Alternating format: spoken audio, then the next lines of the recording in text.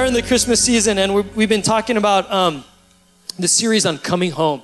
And really, this is a series geared directly to us as Christians to have a heart for the lost, to be like that father in the prodigal son story where the son ran off, wasted all his money, messed up his life, and with humility and sadness kind of came back hoping that he could kind of at least find some kind of a place back in his household. And the dad saw him from far away, right? And he ran to him and he blessed him and he embraced him and he brought him back into the family and forgave him of everything that he did. As we are called by Jesus Christ in the Great Commission to go out into the world and bring all of those people that don't know Jesus back home into the family of God. This family of God, the house of God, the home that we have, living in the presence of the Lord and His love and His rule in our life is so good. And yet we need to make sure that we see people through the eyes of Jesus that say there's only two types of people in this world. Those that know Jesus and those that don't know Jesus. Those that know Jesus and that don't know Him yet. Amen? And we know Him and we want to bring everybody home. So we talked about a love for the lost the first week.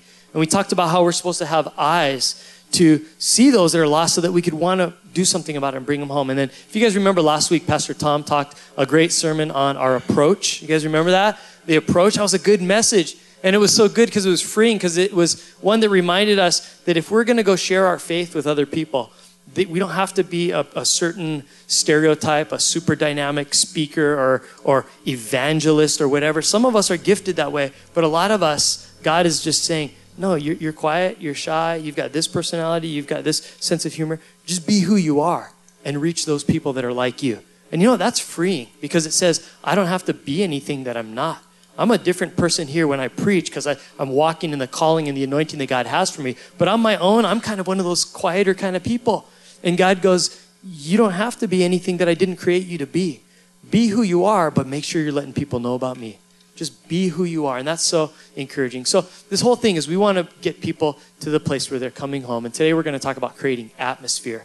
That not only do we have a heart for people out there, that we approach them right, but when we bring them home, that it's a place where they want to stay, where they want to plug in, where they find answers to their problems. They have found the Lord because of us. Is that good?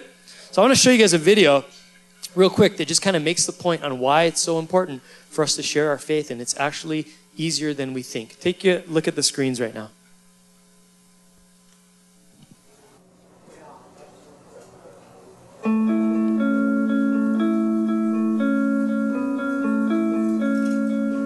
This is Nate. Nate became a Christ follower 2 weeks ago and is still a bit giddy about it, though he's trying not to do cartwheels in public. Nate became a believer partly because of Kim. Yet oddly enough, Kim and Nate have never met. How is this possible? Well, let's take a look. Kim loved Jesus from an early age, and in college she had a huge impact on her friends. While most of her peers used their college years to, well, experiment, Kim didn't. She remained committed to her faith, and it showed. It especially showed to Lisa, her roommate, who confessed to Kim that she wanted whatever it was that made Kim so strong. Kim shared her faith with Lisa, and Lisa believed. Years later, at Lisa's first real job, she met Thomas. Thomas was hit by a drunk driver when he was 13 and still carried a lot of anger and bitterness. Thomas and Lisa became friends, and it wasn't long before he started going to church with Lisa and her husband. After a lot of studying and searching, Thomas gave his life to Christ. Fast forward a few years. Thomas became a public speaker and was often asked to speak at large events. See, when he became a believer, Thomas developed a new perspective on life. He stopped resenting what had been taken from him and started being thankful for the second chance he had been given. On one particular day, Thomas shared about overcoming hardship and what it means to choose joy. He was so passionate that a number of people were inspired to share a link to his video. The video of Thomas inspired James too. And if anyone needed inspiration, it was him. James had a ton of issues. He spent most of his life as a passive husband, an absent father, and a horrible friend. That said, no one disliked him more than he disliked himself.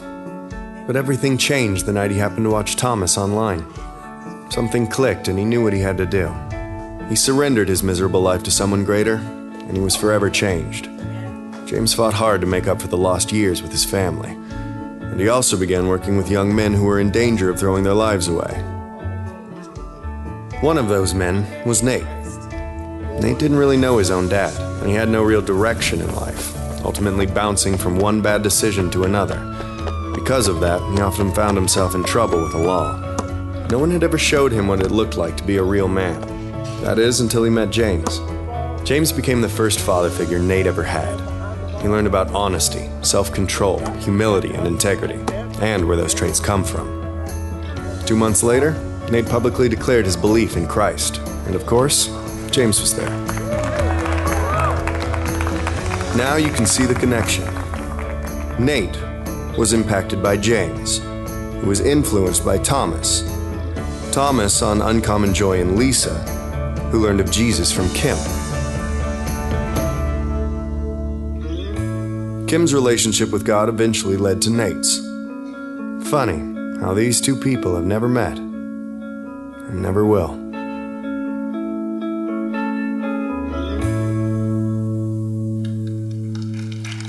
Isn't that good? It reminds us that it's not as difficult as we make it out to be, to share our faith, to change this world. I mean, imagine when you get to heaven and you kind of feel like, a lot of us are going to feel like, God, I didn't do too much for you. I tried to live my life, and I'm sorry I didn't share more. I'm sorry I didn't change more lives. And God's going to go, no, look, here's how it all worked out. And he's going to show us a video that looks like that of our lives. Look, you shared with that guy, and he planted something in them, and they talked to this person, and this person. And you had a part in changing the world and bringing people home into the family of God just by being you and sharing what you have and doing what you could do. Isn't that good? Isn't that inspiring? But it does say that we got to do something. We can't just be quiet. We actually have to get out there and be involved. And part of having the heart for the lost, having the right approach, the third thing I see is we got to create that atmosphere. Because sadly, every year, so many people are walked into that approach and they're interested in Jesus and they come close, and then because churches or people or friends aren't fully walking them in and creating that right environment where they can settle down and really start digging deep into Jesus, so many people kind of get all excited, kind of come up there, and then they fall out of church because the atmosphere wasn't right to meet their needs. Or they may even fall not just out of church, but out of faith in God because we didn't completely seal the deal. Today I want to talk about us sealing the deal, making sure that people stick, that they stay in our churches, they stay in the house of God. We've got to create the right atmosphere. And atmosphere, what I'm talking about, that is the aura that we put off, the vibe, the feeling, the fact that a few Christmas lights can change the whole vibe in this room. Are you guys happy and thankful for the decorations around here? Doesn't it change everything? I mean, if you think about it, not only that, but we've put up these black walls and everything. But if you look on the outside, we're literally meeting in a tent right now. Remember that, right? And you just change a few things and you can control the whole atmosphere. We have air conditioning and carpet and lights and all this. And people go, wait, your church is in a tent? Yeah, but it's pretty cool, right? Because we've done stuff to change the atmosphere. Out in the courtyard, you can see we got some new furniture. Anybody try out the new furniture yet? Yeah, we're trying to upgrade it around here. Look, we don't have a lot of money, and we're doing what we can. We had a lot of those other green chairs and tables for years, and it was like we want to create a place where people would hang out, but it wasn't the nicest stuff. So those chairs used to be all gray. We actually spray painted them all green so they would match the tables. And you guys know they're spray painted because the paint comes off on your hands and on your seat when you sit, right? We're trying to do the budget route and be good with our money, but we had saved up and we'd budgeted and we finally were able to get some nicer furniture. And why? We think that's important because we're trying to present an atmosphere where church feels like home and it's comfortable and it's not what you normally expect from a religious institution, a sterile environment, but it's actually a place where people can hang out and get to know each other and feel free to worship in God's presence. You guys understand the atmosphere that we're after? But we, as Christians, in our own personal lives, can send out vibes of our own. And if we're trying to invite people to church and get them to know Jesus, we got to make sure that it's not just lip service and, oh, I got the right approach and all that, but you want them to be drawn in and then to feel comfortable around you that you've actually got answers to their questions and what they're looking for, you can present. Do you send off that vibe? I hope I do. I don't know if I do. So that's why we're preaching on it today. I hope our church does a good job. We're not there perfect yet, but we're trying to create the right atmosphere where people feel warmly accepted and would want to dig deep and get close to Jesus, because that's really what it's all about, isn't it? Getting close to Jesus. A couple years ago, well, not more than a couple years ago, I was in college back in the early 90s. And my wife and I, before we were married, we were dating, we were in college together in California. the holidays rolled around. It was Thanksgiving time. And we weren't flying back to Hawaii. We didn't have the money to do that. And we didn't have a lot of friends and family close up there where we were at. And we're thinking, what are we going to do for Thanksgiving? The cafeteria doesn't make good Thanksgiving food, you know, and we want friends and family and home-cooked turkey and all that.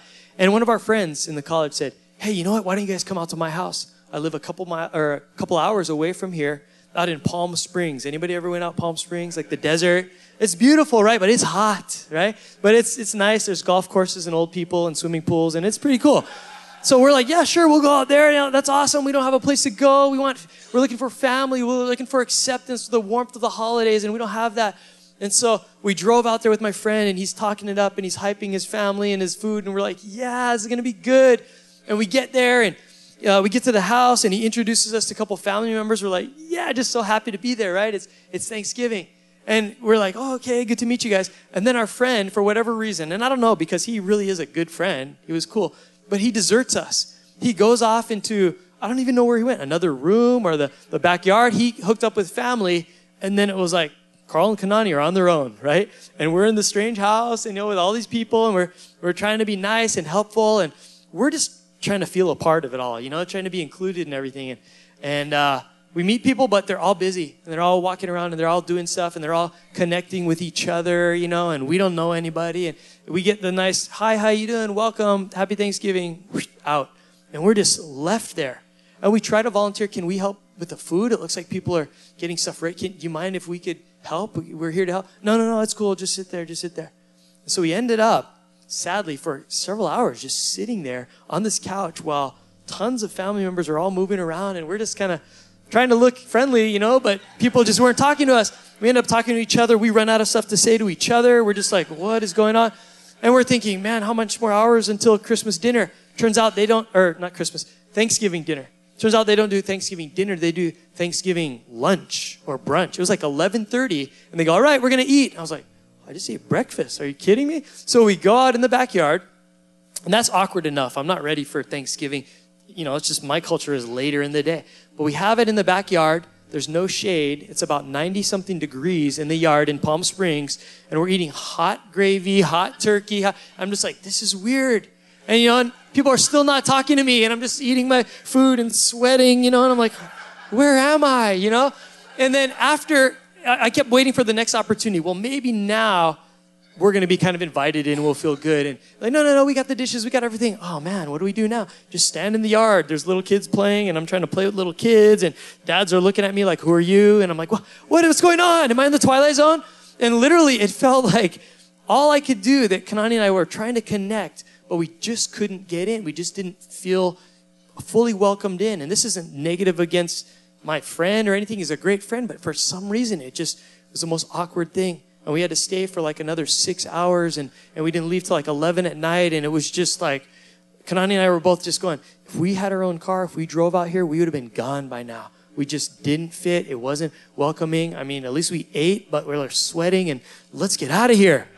And I think, sadly, that sometimes happens in our churches, that sometimes happens in our lives as Christians. It's not enough to, I love the lost, and you approach them right, and you get them all but in, and then we kind of go, well, I got them to church. Now it's someone else's problem.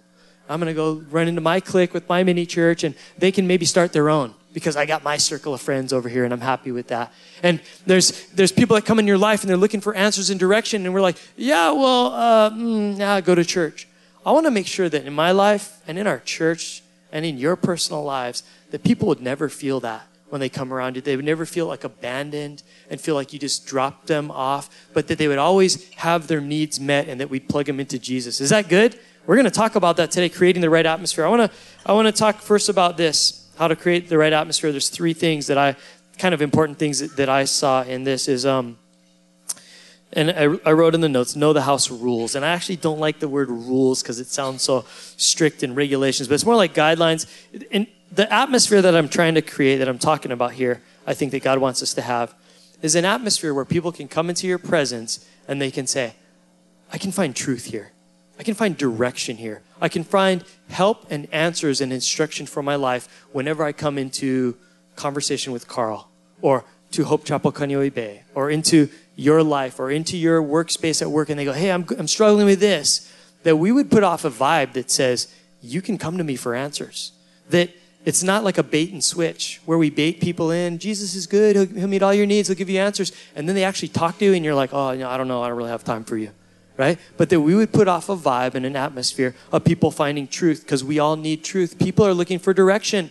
The reason that we come to church and we come to God is because we're looking for something that the world can't give us. You know, I drive on the roads and I see how we all drive on the holidays, right? And I say we figuratively because really I'm holier than this. But the way that everybody drives in the holidays, and you know, the holiday cheer is like not on the roads in the holiday season, is it? You guys, I promise like about 4 times in the past 2 weeks, I've almost seen people die on the roads because people are drifting into other lanes. I saw a kid on his way to school take his bike out into the crosswalk. He wasn't even looking because he had the right of way, and this car in this lane was stopped. The car on this side didn't see him, went flying by like 40, 50 miles an hour, literally almost clipped this kid's bike. If the kid was like 3 more feet forward, I would be looking at a dead kid right now. It was like I was just watching this thing unravel, and I just went, oh my gosh, God, thank you. Thank you that your angels are on overtime during the holidays and they're protecting people because we drive bad, don't we? Come on, you guys don't admit it, but like I said, someone got a ticket on the way to church and they were in church this morning, so that's us.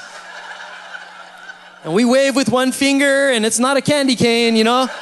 There's nothing jolly about that. We got to watch ourselves. But imagine if there were no traffic rules at all. And we were like that, and we were left to our own devices to try to get around and navigate, especially during the holiday season. My gift shopping's more important than yours, so I'm going right now, and you're going to stay. I mean, imagine how chaotic that would be, which gives us the kind of a correlation in the fact that even in life, we need some standards, we need some guidelines. And we, as Christians, have been given the book of the ultimate answers, haven't we? We've been given the source of all truth, which is what?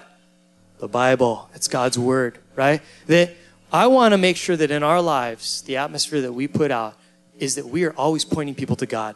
If anybody comes into a relationship with me and they're talking with me and they're asking, they got answers and questions, I don't have to be a counselor. You know that? You don't have to be a counselor. You don't have to come up with your own opinions. You know what you do? Let's see what the Word of God says. Because that's the standard that we live by. People need to know that when they come to Hope Chapel, they didn't just come to, that's a really positive place. Because people are looking for more than positivity. People are looking for answers and truth and direction in their lives. And I want to make sure that people would talk about us and say, when I come there, I find answers. I find truth. Those people, they may say all their opinions, but they're all pointing right back to that book, right back to God and His Word, right back to a solid set of standards for our lives. Look at what it says in 2 Timothy verse 3, 15 and 17 in the Message. It talks about the Bible. It says, there's nothing like the written Word of God for showing you the way to salvation through faith in Christ Jesus. Every part of Scripture is God-breathed, and it's useful one way or another, showing us truth, exposing our rebellion, correcting our mistakes, training us to live God's way. Through the Word, we are put together and shaped up for the tasks that God has for us. Remember that even as Jesus walked this earth 2,000 years ago, He said, I don't do or say anything except for what the Father says and does. Except for what God, and even the Son of God, Jesus, as He walked around teaching, He said, I'm only taking directions from God the Father. And as us, as Christians, is that we got to make sure that we have answers for people because we have the Word of God. That our job isn't to give opinions, but it's to give truth. That means we need to be people that actually read the Word of God. You don't go to church to read the Word of God, right? You read it on your own. You're getting filled of it so that it can come out of you. You can speak truth to other people. That you are listening to sermons where people preach the Word of God, that you're singing songs in worship that talk all about the concepts and the laws and some direct quotes from the Word of God, that you're reading extra books where Christian authors write, but it's based on the Word of God, that you're immersing yourself in it so that you can actually walk in truth and have guidelines. So people that are lost and are looking for something, they can come to you and they can know, there's an atmosphere of truth about that guy. Whenever I hang out with him, he always gives me the answers I need. And it's nothing about our opinion. It's all about the source of truth, which is God and His Word. Amen? Here's an example. A few years back, I got my first desktop computer. And it was a PC. And back in those days, I wasn't really saved and didn't find Apple computer yet. But I was a PC computer. I bought this thing. We saved up. We were, newly married, and we didn't have a lot of money. We saved up for this, and we got this. I think it was like a compact computer or whatever. Do they still make those? Anybody? I don't know. Anyways, that was the name, and I thought it was really cool. We got this computer, and so it was. We had some friends over one day, and the one of the friends I had was kind of like a computer, I don't know, computer geek, computer expert, whatever, IT guy, right? And he goes, hey, you know what? This is a really nice computer, and you know what? There's some stuff I can do to make your computer run faster, start faster.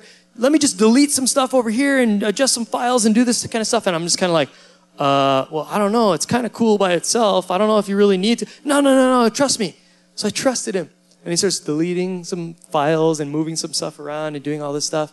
And when he got through with it, he thought it was all good. And I started up the next time. My computer was broken. It kind of worked, but it ran slower. Things were missing. I was getting error symbols all the time. And I was bummed. Why? Because I trusted this guy's opinion over the source, which is, this is what the manual says. Do not delete these files. Keep this all together. And here's what happens sometimes is that we think we're helping people by giving opinions, but we may be making matters worse. People are looking for direction, for truth, for answers, for purpose in life. And we got to be careful not to give too much of us, but point people to God. Amen? So let's make sure we have an attitude and an atmosphere that is all about God and His Word, that we go back to Him as a standard every time. Okay, here's a next thing about creating atmosphere I think is really important. Look at your notes. It says love like family. I think that's absolutely important to the atmosphere that we create. That when people come into your house or conversation with you or to our church, they would actually feel something that would make them feel like, these people actually accept me. I actually feel love here. I feel real love here. That no matter where I've been, what I've done, these people don't seem to care too much about that. They're just here to look out for my best interest and to push me closer to Jesus. Amen? That we want our church to be that kind of place that you can come here and you feel like, oh, these people actually do have my back. And I've confessed some pretty bad stuff about myself, but people are still loving on me, and they're not judging me, and they're not condemning me, and they're not being legalistic, shaking their finger. But I get the feeling that they've probably been through some stuff too, and there's a lot of grace in this place. And I want to make sure that we create that atmosphere here at our church, but I think it goes beyond the church, because it's not all the church's problem. I think that people are more important than the program. And too many times we want to let the program and the church give all the answers, but the reality is the church is made of people, of us. And the more we individually just love on people and accept them and work together with them, the more they're going to be drawn into all that God stands for, which is love in itself. So look at Acts chapter 2, verse 42. One of my favorite passages. The early church, as they were forming after Jesus had ascended back to heaven, the early believers in Jerusalem were trying to figure out, hey, how do we do this thing called church? And how do we relate to one another the way that Jesus taught us all about? And it says that they formed this awesome community. And I think this is what church needs to look like. But us as Christians, we need to give this vibe. It says all the believers devoted themselves to the apostles' teaching, to fellowship, to sharing in meals, including the Lord's Supper, which is communion, and to prayer. A deep sense of awe came over them all. And the apostles performed many miraculous signs and wonders. Then all the believers met together in one place and shared everything they had. They sold their property and possessions and shared the money with those in need. They worshiped together at the temple each day. In other words, they went to church, but they also met in homes for the Lord's Supper and shared meals with great joy and generosity, all the while praising God and enjoying the goodwill of all the people. And each day the Lord added to their fellowship those who were being saved. This is Christian community at its finest. This is Christian family at its finest. That they're presenting some type of an atmosphere that was so attractive that God was adding to their number daily those who were being saved. That people were coming, they're going, I want to be a part of what this looks like. Now, I want you guys to think about this. This isn't some crazy, weird commune. These people still had to work their jobs. They still had their lives. They had to manage their kids. But they created such a community sense of, you know what, as soon as work is done, though, I'm getting over to the church because my friends are there. My family's there. And they met one another's needs. And they didn't just try to grow in the things of God on their own, but they're like, hey, you know what, let's go and read the scriptures together. Let's figure this stuff out together. That's why we put such an emphasis in our church on mini church. Because it's good to hear the word preached, but it's even better when you go and you get into other people's lives and you talk about how do we live that out? What was the pastor saying? What is the word of God doing in our lives? And that we're creating this atmosphere of love and acceptance of family. right? And that's what they're getting at here is one thing that I see in this passage is how many times it uses the word all. It says all believers, sense of awe came over all of them. All the believers met together. They enjoyed the goodwill of all the people. What I believe that it's making a point of there is saying that there's room for everyone in God's family. There's room for absolutely everyone. That people would come to this place or come into our lives and feel absolutely forgiven, accepted, and loved no matter where they've been, no matter what they do. That means when Jesus, it said in scripture we read the other week that he attracted the notorious sinners. You guys know what the notorious sinners are? Those are the kind of people that you see them in Kaneohe or something at Longs and they cut in front of you in the line because they got to buy that Christmas gift. And you're like, you're a notorious sinner. You did that right in front of the kind of guys that are cutting you off in traffic, the kind of people that are yelling at the teachers at the school and the kind of the stuff that basically the notorious sinners are, you know what they are? They're just the people that sin a little bit more obviously because all of us are sinners, aren't we? And it's so easy to point the ones that sin obviously, but really all of us got stuff. We're just good at hiding it. But the reality is that there was room for the notorious sinners. Jesus attracted them, and we should as well. And we should be careful not to be judgmental because someone is too holy or someone is not holy enough or someone, I saw where that guy went or I went to high school with them. They shouldn't be in church. They don't deserve to be here or whatever we do to judge people. This passage says everybody was welcomed. All the believers were together. Everybody, the big, the small, the nosy people, the quiet people, the irritating people that God puts in your life. He put them there for a reason to check on your faith and to see where your patience levels are at. So there's room for them in the family as well. But it was saying that all of them worked together and that they didn't abandon one another, but they made allowances for one another. I believe that it's allowing for people's mistakes, that people are in process, yeah? A lot of times there's a lot of years have gone by to create the mess in people's lives that they have, and they come to church and we expect them to be cleaned up and done and saved and forgiven overnight. And it's taken a long time to build them up to where they got to. And it might take a long time for them to get rid of all of that stuff and surrender it all to God. But we need to be a people that say, that's okay. It's a long process. We got time. It's a long process. We got patience. We're going to walk you through that patience together. We got you on this. We need to be that kind of people that create that atmosphere where people can come and live their mistakes. Let's lead with love and grace. There's a chapter in the book of Mark, chapter 2, book of Mark. It talks about loving like family. It talks about being real with one another. It talks about the lengths that you go to for someone. And the story is that Jesus is walking around. He's in Capernaum. He's at this house. He's preaching and he's teaching. And there's Pharisees, religious leaders there. And there's all kind of people there. But the house is so packed full of people that nobody else can get in. The house is full. People are leaning in the windows. People are coming in the doors. And these 4 guys roll up and they're carrying their buddy that's paralyzed. He's crippled and he's on a mat. You guys remember this story? 4 men walk in. I don't know if they're his brothers or his family or just really good friends, but there's 4 people that care enough to bring their friend who's crippled and paralyzed, and they're going, we got to get him to this guy, Jesus. The house is packed. How are we going to get in? We can't get in the door, the window. What are we going to do? And somehow, I wish I knew the details of this. I can't wait to go to heaven and say, how the heck did 4 guys get their buddy on a mat on the roof of a house? But they got him up on the roof of the house somehow. And it says that they needed to get him to Jesus so bad, they started ripping the tiles off the roof. They started digging into the clay and the plaster and the wood and everything that's in there just so that they could get their friend down in there. And you got to imagine that Jesus is in the house with everybody else and bits of the ceiling are falling in on people's heads. And they're like, what the? We didn't know you were going to put a skylight in right now. What's going on, right? And so these guys tear open a hole. They lower their friend down to Jesus. And it says this. Jesus saw their faith and he forgave that man his sins. Now, at first you would go, well, why didn't he heal him? Well, first thing Jesus cares about is the spiritual healing, right? And so he's like, you know what? I see your faith in me. I forgive you your sins. The Pharisees get all mad. And they're like, who are you to forgive sins? Who do you think? You're saying you're God? Who do you think you are to forgive someone's sins? And Jesus goes, I'll tell you who I am. He goes, you think it's easier for me to forgive someone's sins or to heal someone? And he goes, okay, in that case, grab your mat, stand up, and walk. You're healed. And the guy's fully, completely healed. His sins are forgiven, and he's healed. And the Pharisees are just grumbling over there.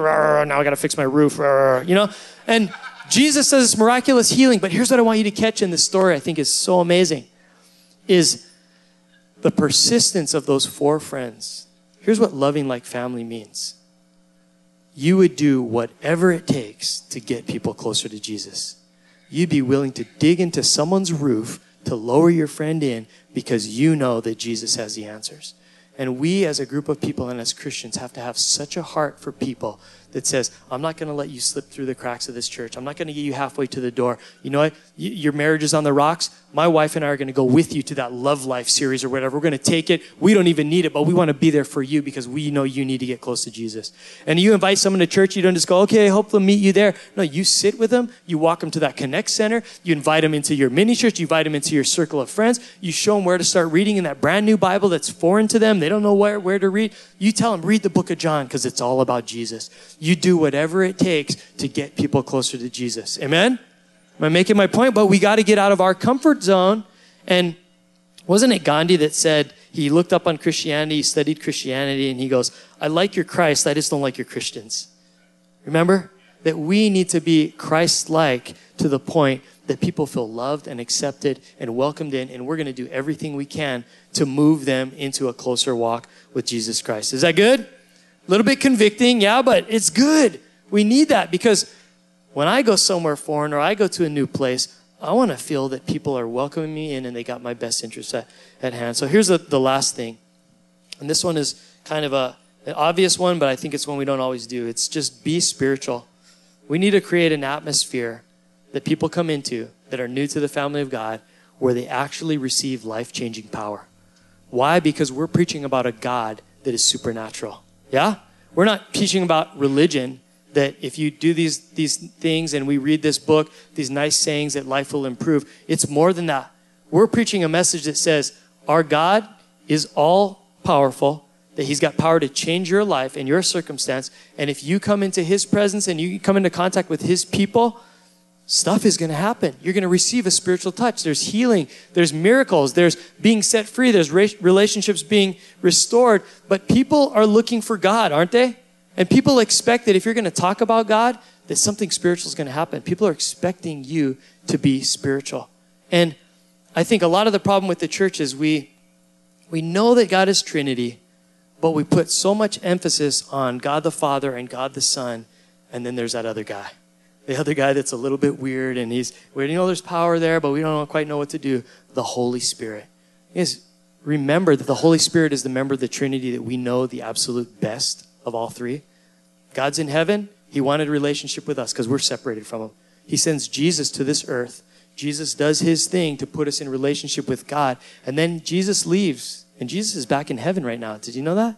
And he said, it's better that I go away. Otherwise, the Comforter won't come, the Helper, the Holy Spirit, the one that's going to move in power in your life, in the gifts, in the fruits, and allow you to feel and to see a spiritual touch that the God that we serve in heaven is very real in our lives here and now. So the reality is the Holy Spirit's in all of us. But so many of us forget to tap into that power, to surrender completely to what God wants to do. And we put a lot of focus on the dynamic duo, the Father and the Son, and we forget about the other guy. And Jesus is constantly calling us to tap into that power. And I want us as a church to start pressing back into the fact that there's power available in our lives. And not only that, but the people that are coming to church looking for answers, they're looking for real power, They're not looking for religion. I come to church looking for a touch from God, not religion. I don't like religion. Religion is just rules and regulations and man trying to seek something that they can never quite grasp and get a hold of. You know what Christianity is, the relationship with God? It's God reaching out to us and reaching out in power and touching our lives. And people come to service sometimes and they tell me, Carl, I just got saved. And for months now, when I sit in worship and sing those songs and see those words, I cannot stop bawling like a baby. And it's embarrassing and I'm trying to hide it and I'm over there. But you know what that is? That's a spiritual touch from a mighty living God that actually has life-changing power for our lives. Some people sit in the services and whatever I'm saying, it's not me saying it. God is speaking. They get convicted. They get empowered. They get excited to start ministries, or they get mad at me. They come to me at the back door and they're like, you know what? I wish you'd stop talking to my wife about my personal life because you're talking all about me this morning. That's not cool. I'm like, look, man, I don't even know you. I promise. I just wrote what God gave me and it's the word of God and I'm sorry. No, I know she's been talking. I'm like, I promise you, I do not know your family at all. But you know what that is? That's God supernaturally, spiritually touching someone, convicting them to the point where they think the pastor actually is like reading their emails or something like that. I don't know anything about that. What is that? Well, that's God moving. When people come to church or they come around your presence and you pray for people and they get healed and miracles happen, that's God. People are looking for that. I'm looking for that.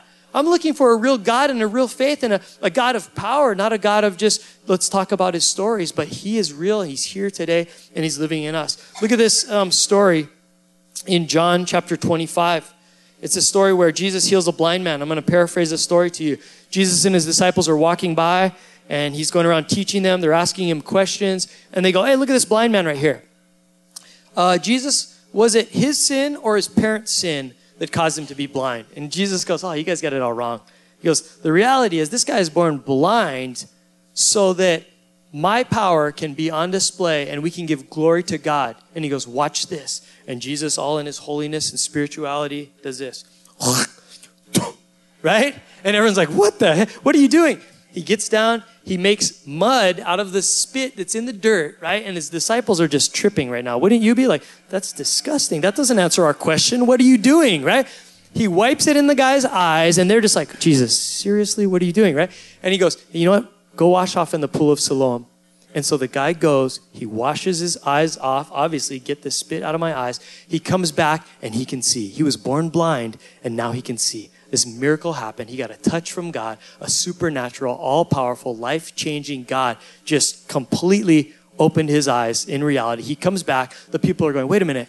Isn't this the blind beggar? No, that can't be him. It looks like him, but there's no way. This guy can see. That guy was blind. He goes, no. And then he goes, it is me. What happened? I don't even know. This guy Jesus, I just heard his name. This guy Jesus came along, puts his spit in my eye. And he tells me to go wash off.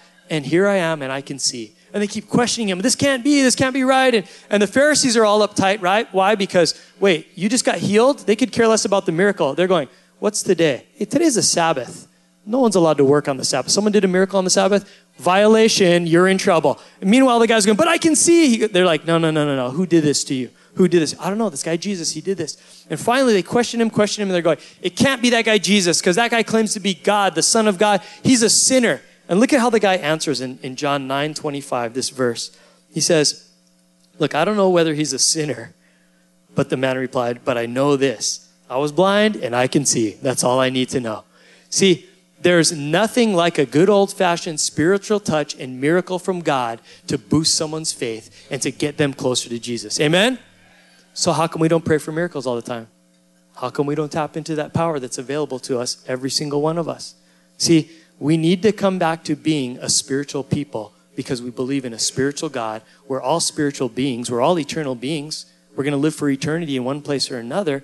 We better get used to the fact that Jesus said, the Holy Spirit's in you, the same one that empowered me to do the miracles in my day, he's living in you. So ask. You don't have to worry about, because it's scary, it's awkward. I don't want to pray for a miracle. What if it doesn't happen? Well, God's just going, you know what? The results are up to me. You just ask.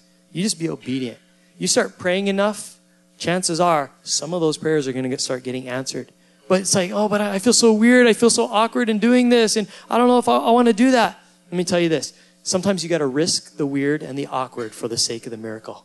Sometimes you got to be willing to go, it's weird. I don't know if I can do it. I don't know if I, you know what? Do it anyway. Because if the miracle happens, you just bless someone's life and you've changed their life. Not only have you blessed someone else's life, but check this out. You pray for someone, a miracle happens, their faith is boosted. What do you think that does for you? What do you think that does for you when God moved through you and your words? It wasn't your power, but God moved through you to bless someone else. Don't you think your faith is just going to skyrocket after that time? Oh my gosh, I got to be a part of a miracle. Now, I've seen people physically healed. I've seen people demonically healed. Stuff is manifesting in them. The reality, you pray, it goes away. There's stuff that I've experienced in my life that has boosted my faith incredibly in an all-powerful spiritual God. And I want to be more of a spiritual carrier. I want to have the Holy Spirit in me. And I'm telling you guys this, people are looking for spiritual. They're not looking for rules and regulations. People are looking for life change. We have the ability to create that kind of an atmosphere that they can expect that if something's going on, we're going to pray. And there's a good chance that God is going to answer and something spiritual is going to take place. Amen? It's a kind of a hard word to hear. It's a little bit hard sometimes to get that awkward, but we got to be willing to risk the weird and the awkward for the sake of the miracle. Is that good? Well, it's so important. Those are just the 3 things I have this morning on creating atmosphere. But we got to remember that we have a job to do. And there's a lot of us in here that are inviting people to Christmas Eve services Tuesday night. And there's a lot of our friends and family that don't know Jesus, but they're open because it's Christmas and they got the warm fuzzies and everything's kind of nice. Sure, I'll go with you to your church and whatever. And we have an opportunity, but it goes beyond just what the church does. It's people over program. That means it's us talking to those friends and family members and creating that right atmosphere and environment where you come around us, you're going to get answers. We believe in the Word of God, the uncompromising standard. The Word of God brings truth and answers. And you know what? You come around us, we're going to love you like family. Yeah, you got problems. We all got problems. Yeah, you got baggage. You're sinful. Yeah, we all got that. Some of it shows more than other people. But come on in. There's room for you in the family of God. And thirdly, we're going to risk the awkward and the weird, and we're going to be spiritual people because we believe in a powerful God that has a power to change people's lives. Is that good? Let's bow our heads. Let's pray. Father, we love you. We thank you for Jesus. We thank you for Christmas. We thank you for, Lord, the atmosphere that we walk in. Not just Christmas, but the atmosphere that we have in your presence and in your spirit. Lord, the peace that I receive whenever I need it, when I call upon you, when I cry out to you, Father God, and something is threatening to steal my joy, or you give me your joy. You fill me with it. And I can turn to your word, and I can trust your word that's solid advice for my life. And I can turn to my church family members, the body of Christ, that are always there to love on me and to build me up and to speak into my life and speak conviction of my life sometimes when I go astray or I do or say something that's not in line with your purposes for me. Lord, I'm appreciative of those family members. I pray, Father God, that we as a church would create that right atmosphere when people pass through our lives. Lord, that we would welcome them home and get them closer to you. And Lord, that we wouldn't be afraid of the supernatural or the spiritual, but we'd begin to tap into it more. Lord, because it's your power, it's not about us anyway. But I pray that we would trust you because there's nothing like a miracle to convince someone of the reality of God. I pray that we'd be asking for that and praying for that and being bold with our faith that much more every single day.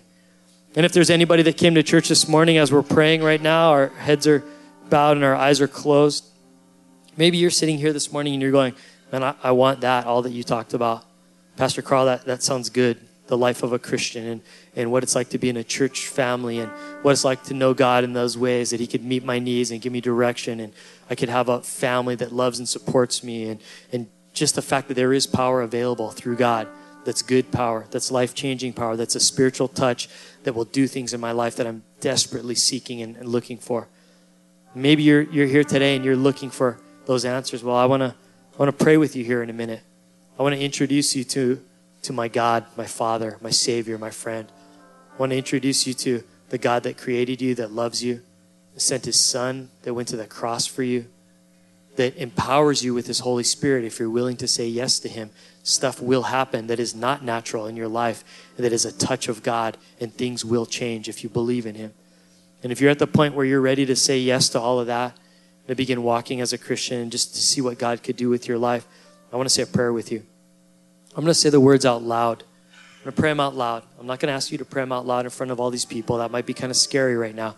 I'm going to ask you that you would join the words that I'm saying, that you would make them the words of your heart to God. God judges us on our hearts, and he asks us to confess him before men, to own up to the fact that we're Christians. But I believe that comes secondary to first of all, restoring your heart relationship with him. So right now we're going to say a prayer of the heart, and afterwards you can go and tell other people you prayed this.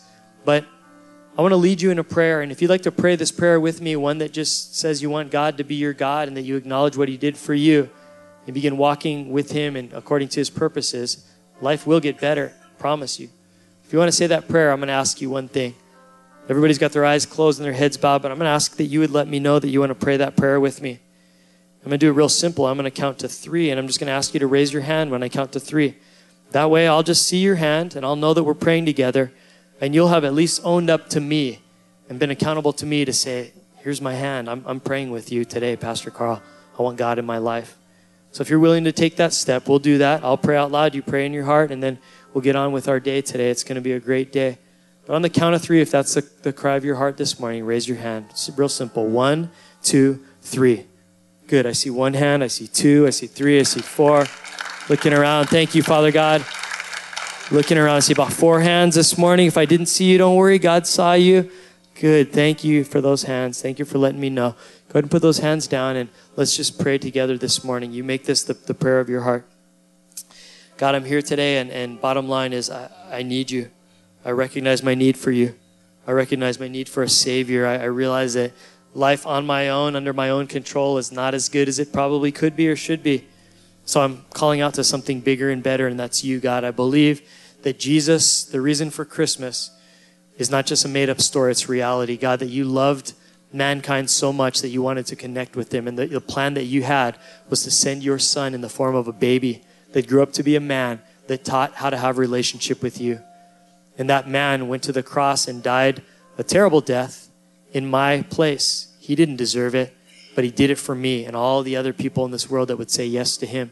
So I accept what he did for me in paying the price. And the fact that he proved that he was the Son of God by raising from the dead on the third day, I believe that that actually happened, Father God, that he overcame death and sin and guilt and shame and paid the price for me so that I wouldn't have to have eternal death and separation from you. Father God, I believe and I receive all that you've done for me in Jesus. And that when Jesus went back to heaven, that he left me with the Holy Spirit in me that could convict me and speak to me and help me and empower me and love me and encourage me. And so, Lord, I'm telling you right now, I receive all that you have for me. Here's my commitment. From this day forward, I lay down my life and surrender it to you. I will follow you and your love and your plans for my life. Thank you for accepting me here this morning just as I am. Lord, I look forward to this new life that I'm going to have in you as I walk with you every single day on into eternity. Thank you, Father God, for being my God. Thank you for what I can expect to happen. I look forward to good things. I promise to read my Bible and to pray and talk to you and to get baptized and all of that stuff, Lord. I don't even know all that yet, but I trust that you're going to show me all that and it's going to be good. Thank you and praise you. In Jesus' name, the church said, amen. And let's praise God for those 4 people that prayed with us this morning. Unreal.